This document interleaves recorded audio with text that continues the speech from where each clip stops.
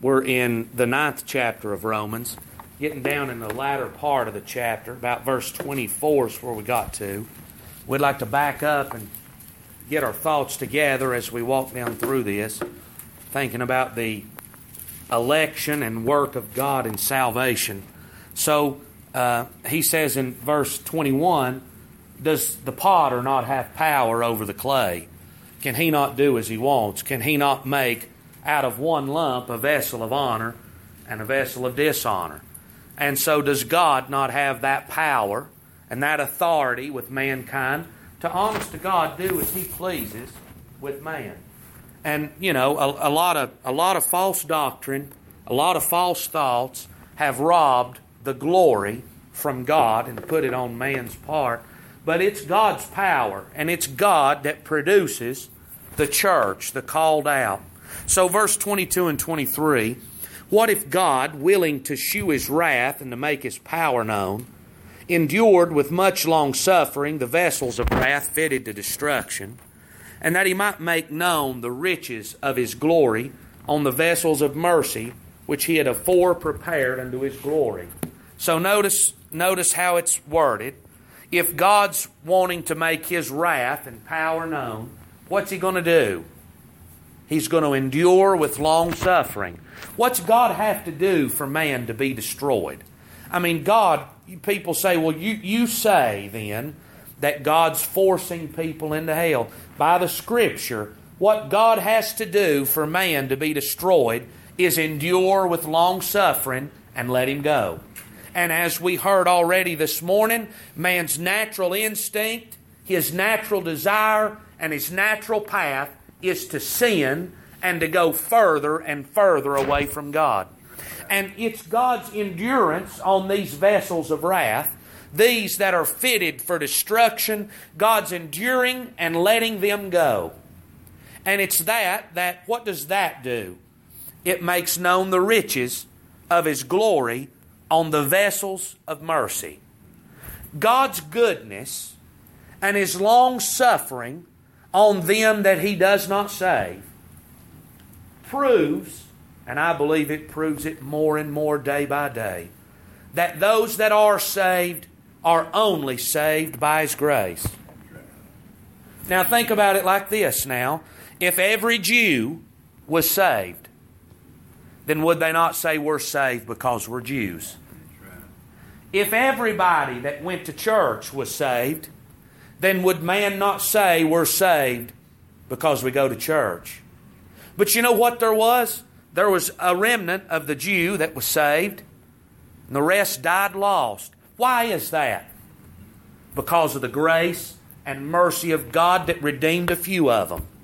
There's a few that go to church that are saved, and the rest are blinded and they're lost. That's the way it is every time we gather. And there's going to be people out of churches where the gospel is, they're going to die lost. You know what that's going to prove? That the few that are saved are only saved because of the divine grace of God that convinced and brought them to the Son of God. The long-suffering and endurance of God on the unbelieving makes known the riches of His mercy. And I tell you what it does. God could He not save us all at 6 years old? Does God not have that kind of power to save me at 6 years old and keep me as I live? And I'm not, God does that. He does do that. And I'm not detracting from that in the least bit. But I'm going to tell you, it's honest. It's not the same as God letting me go into sin and proving by my natural way that I'm not coming to God. That's what He did for me. God let me go till I realized by the grace of God that I was not going to come to Him by myself.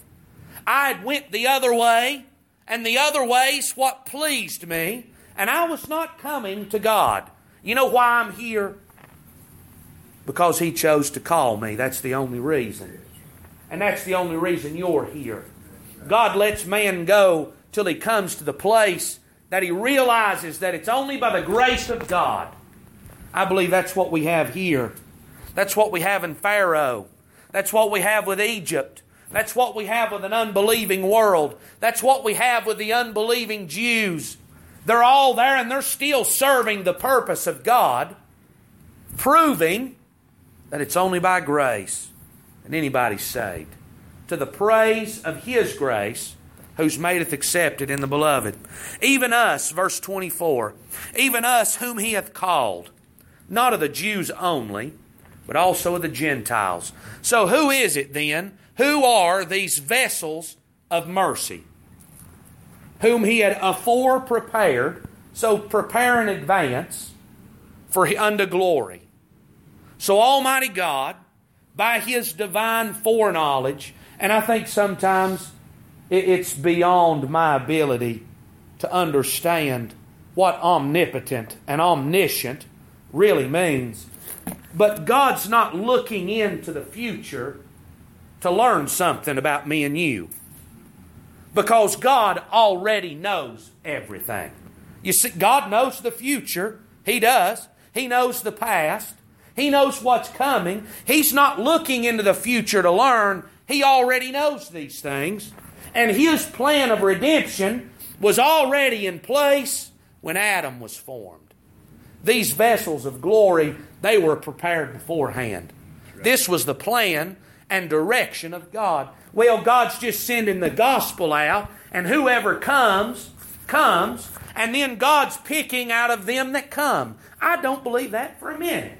Because God came to Paul before Paul was ever saved, and He said, listen here, buddy, you're a chosen vessel, and you're going to carry my name to the Gentiles.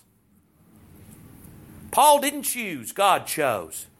And God chooses today as He sees fit. Even us whom He hath called. The difference now is the call of God. That word means to call aloud and directly. It's individual, it's personal, it's by name. He says in John that He's the good shepherd. His sheep know His voice, and He calleth them by name. He calls His sheep out. I've heard it said, and I believe it's taken as a reason to stir a little emotion sometimes. But when Jesus was at Lazarus' tomb, He said, Lazarus, come forth. Because if He didn't call by name, everybody would have got up. Why didn't He get everybody up? You hear this verse misused often, that God's not a respecter of persons. And that verse is interpreted that God deals with everybody the same. Well, if there were other people buried with Lazarus, why didn't He get them up too? Why was it only Lazarus? That's what He wanted to do. That's what He chose to do. If God dealt with everybody the same, why didn't He come to everybody just like He did Noah? He didn't come to everybody like He did Noah. Noah preached. They were aware, but they didn't hear what Noah heard directly from God. They didn't. He says in Matthew, He says, if the mighty works which have been done in you, Bethsaida and Chorazin, if those works had been done in Sodom and Gomorrah, they would have repented. I know we're well aware of that scripture, but Jesus Himself says, you have had a greater opportunity than what they had in Sodom and Gomorrah. So, that's the wrong. Could we agree then, if that's true and that's the Word of God, that is the Word of God. If that's true, then when God says, I'm no respecter of persons, He's not saying that He's doing every man exactly the same, because He's not. He doesn't have to, and He's not obligated to. He's not obligated to save me. He's not obligated to save you. It's not that He was constrained by the law to do so. It was the compassion and the goodness and the mercy and the kindness of God that brought salvation to you and I. And if you leave compassion out of it, and if you leave mercy out of it, then nobody's going to be saved. You know what God's going to do? He's going to endure with long suffering. He's going to let me go. I'm going to follow my natural course, and deeper into sin and rebellion and wickedness and ungodliness I'm going to go until the day comes that He cuts me off at the ground and casts me into the fire. Long suffering's not enough to save man. No, I tell you, the goodness of God, just like He says, and we read last week in Ecclesiastes, because sentence against an evil work is not executed speedily. You know what that is? Long suffering. God's not coming and cutting man down when he falls short and when he sins. God's long suffering and He's merciful with man. That sentence doesn't come speedily. What's that produce? Well, it says, because that's the case, it's fully set in the hearts of the sons of men to do evil. Man thinks, well, God's not going to do anything. I'm going to get away with it. And his heart is hardened by the long suffering of God, and he delves himself further into sin and rebellion towards God. So long suffering does not save. What saves is the divine grace and the direct call of God unto the heart of His elect. Unto whom He hath called. What's the difference? It's not whether I believed or not. It's not whether I was a good person or not. Not whether I was a Jew or whether I was a Gentile. Not whether I went to church. Not whether Mom and Daddy believed. Not whether my brother and me were good folks together. Not whether I had children. No, absolutely none of that mattered. You know what makes the difference is the call of God. If you can stand up today and say that God has saved you, know this then. You're saved only because God chose to have sovereign mercy and compassion on you, and He called you out of the darkness and the kingdom of the devil and set you in the kingdom of His Son. Well, preacher, I came to that. You came to it because of the call of God that came to your heart. Right. Now, you take the call out, where are you going to be today? We're going to be without hope and in the clutches of sin. We're going to be under the long suffering of God, and God's going to endure, and into sin we're going to go. It's the call that makes the difference. It's not a place for the church to get up on the high horse and think highly of themselves and less of a dying world. A world that's blinded and corrupted by sin. Because that's where we came from. We didn't come out of a different pile. We didn't come out of a different family. I'll tell you where I was and where I was heading. I was heading into sin just like the world was. And God plucked me out of that. So when I stand and say I'm saved, it's glory unto God for calling me out of that. Because I'd have never come had He not called me aloud. It's the call that makes the difference. Let's look in just a place or two. In 1 Corinthians chapter 1, verse number 9. God is faithful, by whom you were called unto the fellowship of His Son, Jesus Christ, our Lord. So when Jesus says in the New Testament, thank you, when He says that no man can come unto me except the Father draw him, it's this call that He's talking about. And it's more than just, all right, Anthony, it's time for you to come. It's not the preacher calling names. I tell you, there's a big mistake made right there. Right. Calling names, going and talking to people and saying, why don't you come on down? Big mistakes can be made there. But this call is a call of God. And yea, we hear the gospel aloud with natural ears. But the call of God is individual, and it's ministered by the Spirit of God. That as I'm hearing the Word in my ears, I'm thinking about that in my mind, the Holy Ghost is ministering God's grace into my heart. And you know what it's doing? I'd heard it here many times. I'd heard it really from a little child. I'd heard about sin, heard about wrong, heard about Jesus. But the day came that the call of God came, and I was hearing it just the same way right here, but it was different in here. The grace of God by the Spirit was influencing me, and I tell you what He was doing. He was convincing me that that was true for me. Right. He convinced me that I was on the road to hell.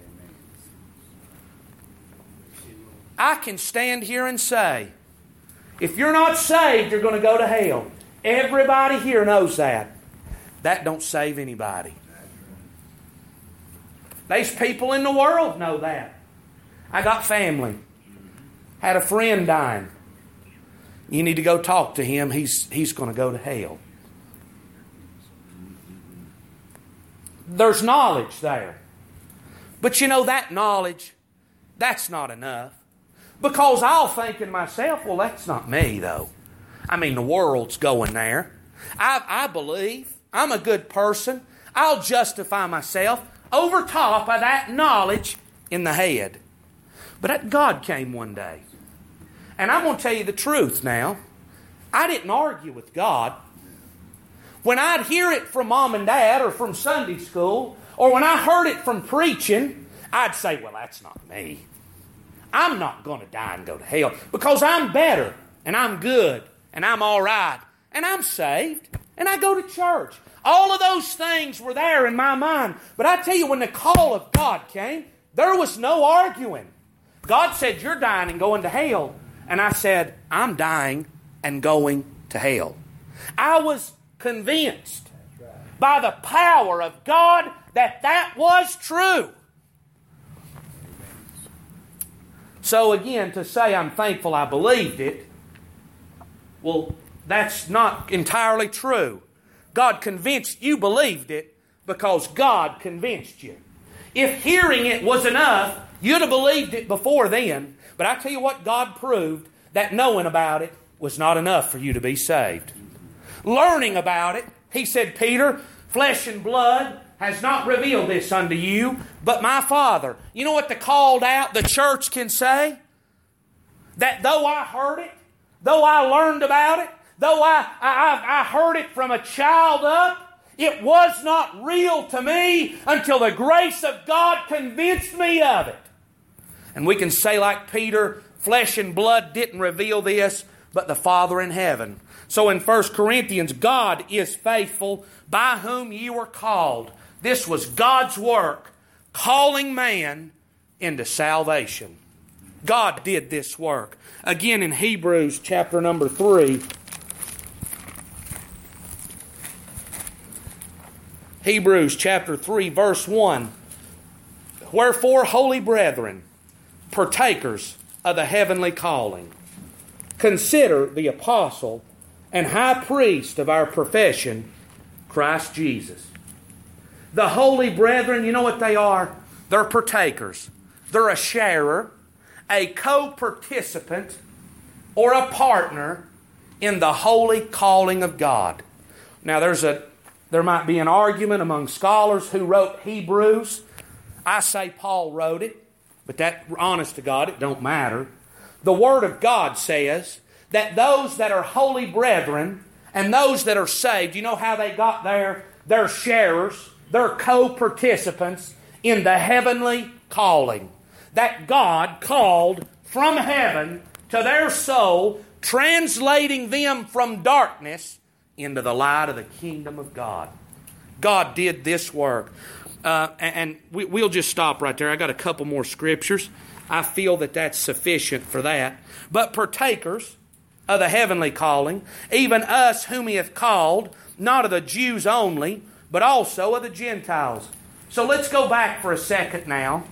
Now that we've realized that God's not a respecter of persons, that verse does not mean that God treats everybody the same and that everybody has the same opportunity. That's not true. Everyone does not have the same opportunity. So what does that mean then? When Peter comes to the Gentiles' house and he says, I perceive that God's not a respecter of persons. And when he come back before the apostles and he says, God's not a respecter of persons. You know what they were in that day? They were Jews. And all their life they had been taught that the Gentiles were heathens, they were ungodly, they were idolaters, they were unclean.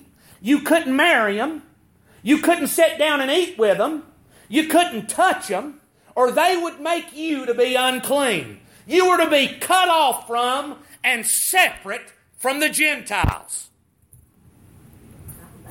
That's what they were taught. And honest to God, that was right. That's what the law said. We were cut off by the law. But you know, God in saving through Jesus Christ, He didn't take into account whether a man was a Jew or a Gentile. God didn't take into account whether a man was rich or poor.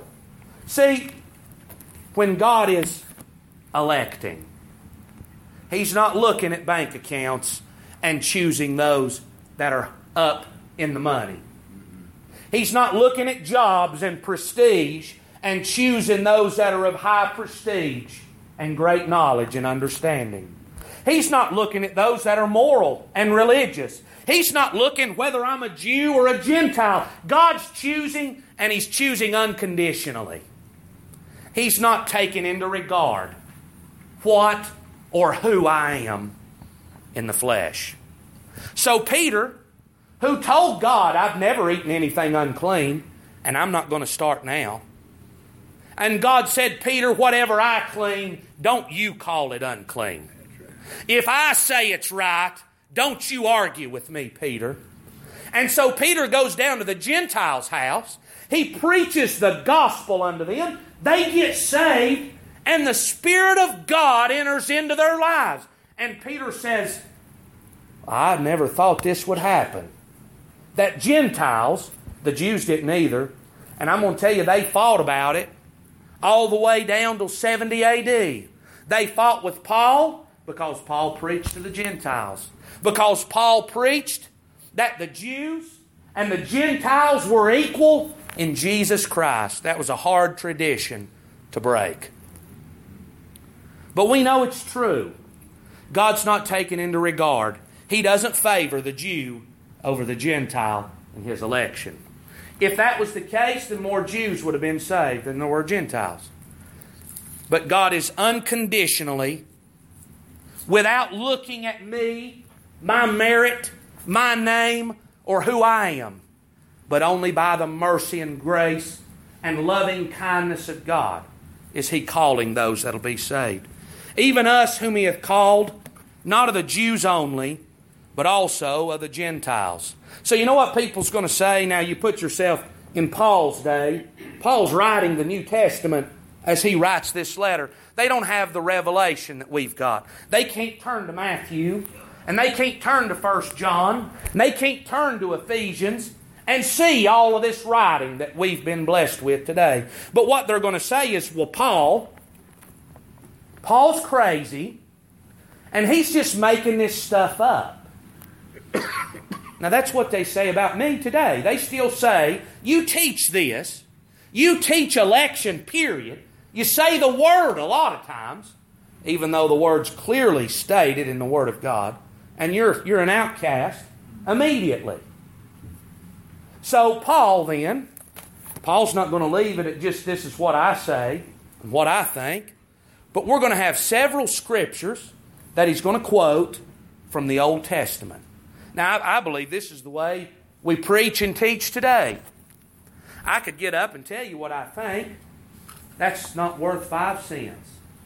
But there ought to be evidence that what I'm saying is in line with what the Bible says. So Paul has talked about this election. Paul's talked about God's choosing. Paul's talked about that not all the Jews are going to be saved, but those that God saw fit to save, those are the ones that believe. God, He's going to prove that with Scripture out of the Old Testament. So in verse 25 as he saith also in OC. I realize translation, it don't look like it, but that's Hosea. Remember the Old Testament, Hebrew, the New Testament written in Greek. So there's a loss in translation in some of this.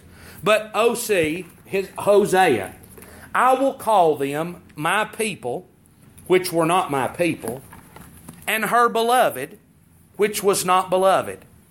And it shall come to pass that in the place where it was said unto them, Ye are not my people, there shall they be called the children of the living God. So let's turn then to Hosea and let's read it right out of the Old Testament. Hosea chapter number 1, verse number 10. Yet the number of the children of Israel shall be as the sand of the sea, which cannot be measured nor numbered. And it shall come to pass that in the place where it was said unto them, Ye are not my people, there shall it be said unto them, Ye are the sons of the living God. This was prophesied of by the prophet Hosea. Now, I want you to notice a few things here. It'll benefit us when we get into the next couple chapters. The number of the children of Israel shall be as the sand of the sea. In the verse before, he says, Call his name Lo-Ammi, for ye are not my people, and I will not be your God. You know what God's going to do? He's going to cut off the kingdom of Israel. And people are going to argue with that in the day and hour that we're living in. But I'm going to tell you that from Kings and Chronicles onward, in the lineage of time, you don't read anything about the kingdom of Israel any longer. God brought Assyria in. It's when Zedekiah. He brought them in. He carried them out. He brought in His own people and moved them in there. And there they lived. And you know what you see in the New Testament? Samaritans. Half-breeds. Hated by the Jew. What happened to those northern 10 tribes? God destroyed them. He did away with them. And yet, the number of the children of Israel shall be as the sand of the sea, which cannot be measured or numbered. And it shall come to pass that in the place where it was said unto them, Ye are not my people. So can you see then, God's cutting off, if you'll take it by numbers, 10/12 of Israel. And yet, in spite of that, the numbers is the sand of the sea, because these that were not His people. Now who's He talking about? The Gentiles. That's what He's talking about in Romans chapter number 9. These which were not His people are going to be called the children of God. Now that was hard to swallow when Hosea wrote that down. I just don't see how that's going to happen. Like Paul's got the vision of it. He's seen it happen. And Paul says through Jesus Christ, the Gentiles are equals and co-heirs with the Jews. Because it's no longer about my flesh and who I am. It's the call of God that makes the difference. Peter said, add to your faith. He went through that list.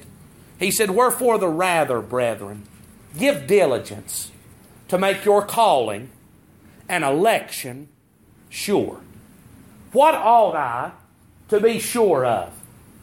I tell you the first thing, if I say that I'm saved, if I say I've come and been to an altar and God saved me there, I ought to be able to go back to that time and I ought to be able to make sure that it was God that called me. That it wasn't Mama that called me, or Daddy. That it wasn't the preacher or the church. That it wasn't, well, so-and-so got saved and I think I ought to. But that it was indeed the power of God that convinced me and that drew me to salvation. If it wasn't God that called, it wasn't God that saved. So make your calling and election sure. Be sure that what you have came from the direction of God and not of yourself or of mankind. It's the call of God that makes the difference. Again, now he quoted there, I realize the way it's written, it looks like one place. But the second part is out of chapter 2 of Hosea, verse number 23. And I will sow her unto me in the earth, and I will have mercy upon her that had not obtained mercy.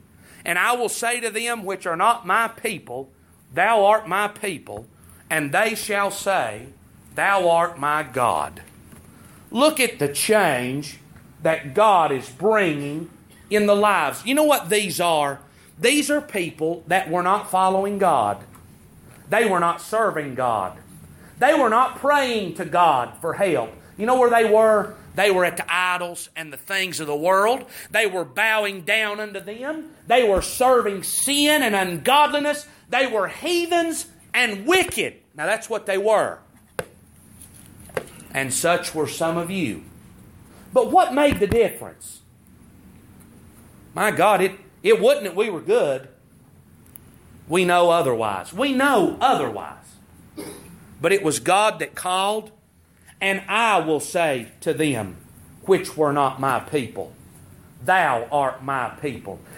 I don't say it first. I don't come and claim God first. That's presented a lot of times. That's a falsehood. God says, You're my people. God draws, God saves, God changes, God adopts and brings into the family, and then I say, Thou art my God. You see, I say Thou art my God because God has adopted me and indwelt me by the grace of the Spirit of God. Because now, had He not loved me, I'd have never loved Him. That's Scripture. We love Him because He first. It's not something that I had. It's the opposite. I despised the Word of God and wanted to get away from it. So, not a new idea, but God prophesied that He was going to call a sinful people and make them the people of God by His power in Hosea. Again, verse 27, Isaiah also crieth concerning Israel, Though the number of the children of Israel be as the sand of the sea, a remnant shall be saved. For He will finish the work and cut it short in righteousness, because a short work will the Lord make upon the earth. Now when you read that, you could get the wrong idea of what He's saying. But let's look in the Old Testament, Isaiah chapter number 10. This is where Paul is quoting this from.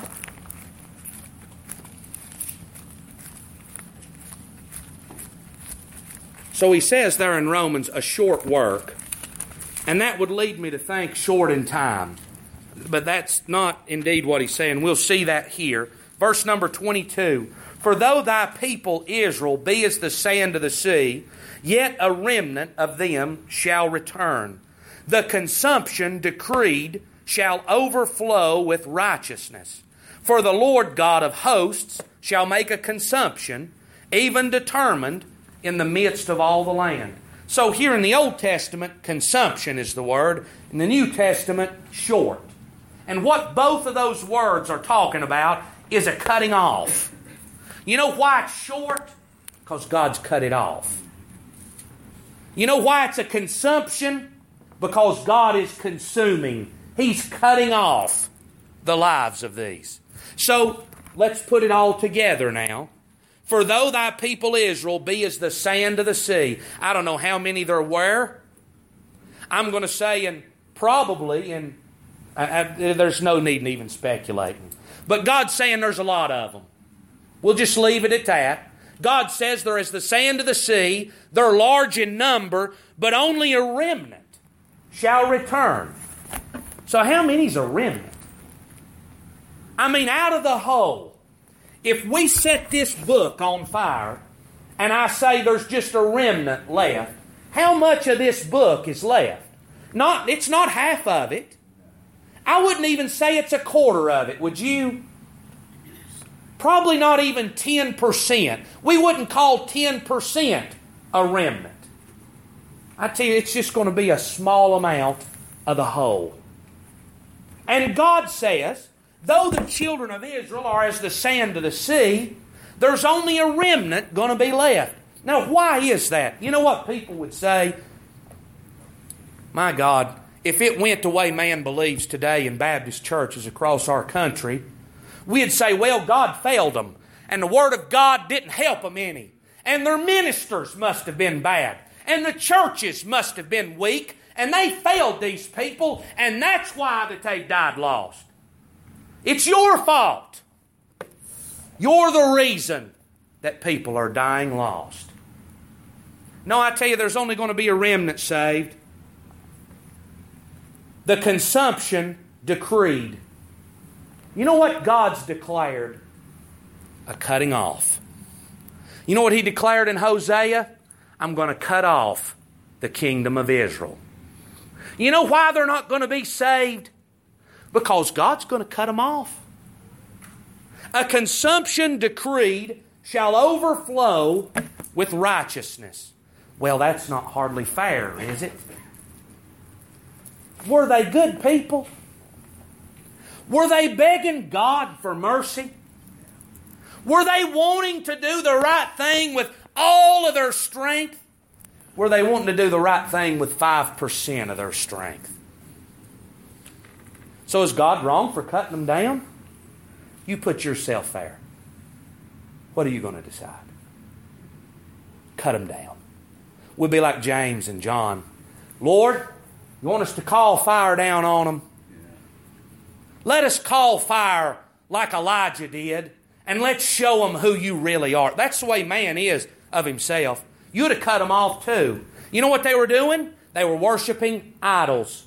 They were forsaking the commandment and the Word of God. They were killing and stoning the prophets and throwing them away. They disregarded God completely and worshiped idols. You tell me it was not right of God to cut them off. God cut them off. He chose to cut them off. And you know what overflowed? Righteousness. God's power and righteousness was on display in cutting off the wicked. For the Lord God of hosts shall make a consumption, even determined, in the midst of all the land. God's cutting off. A short work, he says back in Romans. For He will finish the work and cut it short in righteousness, because a short work will the Lord make upon the earth. The Lord determined to save a few. A short work. It's short because of the consumption, the cut off. You know what's going to be saved? The elect and chosen of God. And the only reason they're going to be saved is because of the election and choosing of God. Because outside of the call of God and God's choosing, they're going on in sin. I believe you can see all of that coming together in what few verses we've talked about here. That's what happened with Israel. That's what would have happened with me and you if you're saved. That's what's happening with the world today. The only hope man has is that God calls. Now I can stand and beg you to be saved. And you never get saved. You'll never get saved by me begging you to be that way. It's the call of God that makes the difference. So on down in Romans again. And Isaiah, and as Isaiah said before, so we've got a quote from Hosea, from two places in Hosea. We've had a quote from Isaiah chapter 10. He's going to quote Isaiah one more time. Said before, except the Lord of Sabaoth had left us a seed, we had been as Sodom and been made like Gomorrah. This is a pretty popular verse here. It's in Isaiah chapter 1. You've heard it many times. Verse number 9. Except the Lord of hosts had left us a very small remnant, we should have been as Sodom, and we should have been like unto Gomorrah. So what's Isaiah see? As the Holy Spirit, wow, that's Isaiah's opinion. We know better. This was written by holy men as they were moved by the Holy Spirit. What's the Holy Spirit reveal to Isaiah? Isaiah, if it hadn't been for me, I'd have destroyed this place like Sodom. But I saved a few out of the destruction and out of the fire. And if it hadn't been for me, everybody would have been destroyed. I was looking up words in Peter over the weekend. And turning the cities of Sodom and Gomorrah into ashes. That word turning, if you look that up in the Greek, it means incinerate. You know what would have been left had God not intervened in the affairs of man? Everyone would have been incinerated in the fury of His anger. But God intervened. He called, and He drew, and He saved a remnant. And they're saved for one reason, to glorify Him and His works. And they got saved by only one reason, that God called them out of the world and into the family of God. Not regarding who you were, not regarding what you've done, not regarding your name.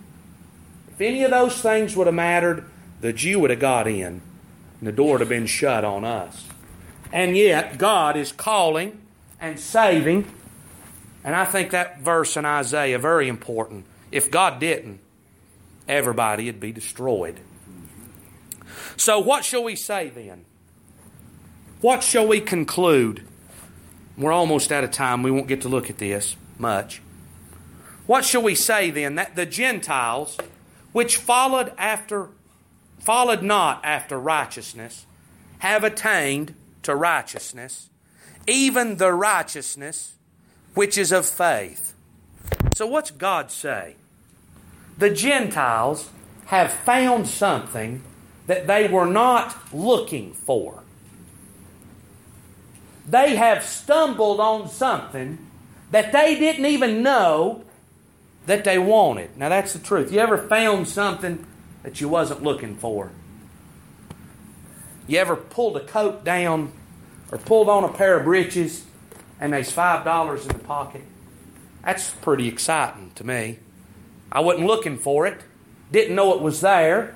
It was a wonder to see it. Well, you know what happened? I believe the Lord Jesus gives us a great picture of the man that found the treasure hid in the field. He wasn't looking for treasure, but he found it. He saw the value of it. You know what he did? He sold everything he had that he could buy the field and have that treasure.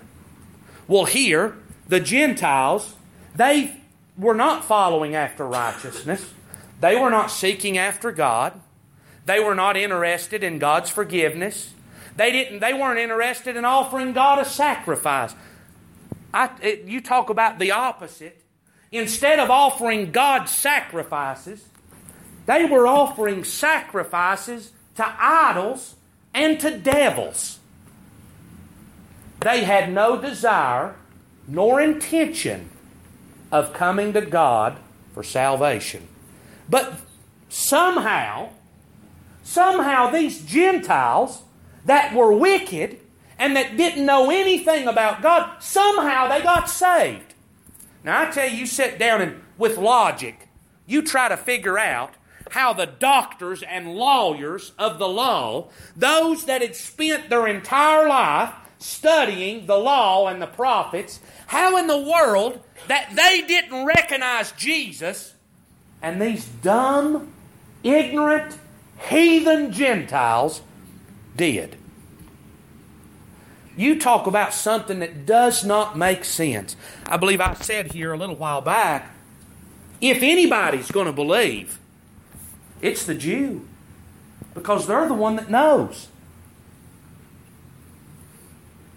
There's only one conclusion you can come to. How did that happen? How did it happen that God is born in a manger and man's unaware of it, and stupid shepherds in the field come and worship Him? How is that possible? Let us now go even unto Bethlehem, and see the thing which the Lord hath made, that the Lord hath made known unto us.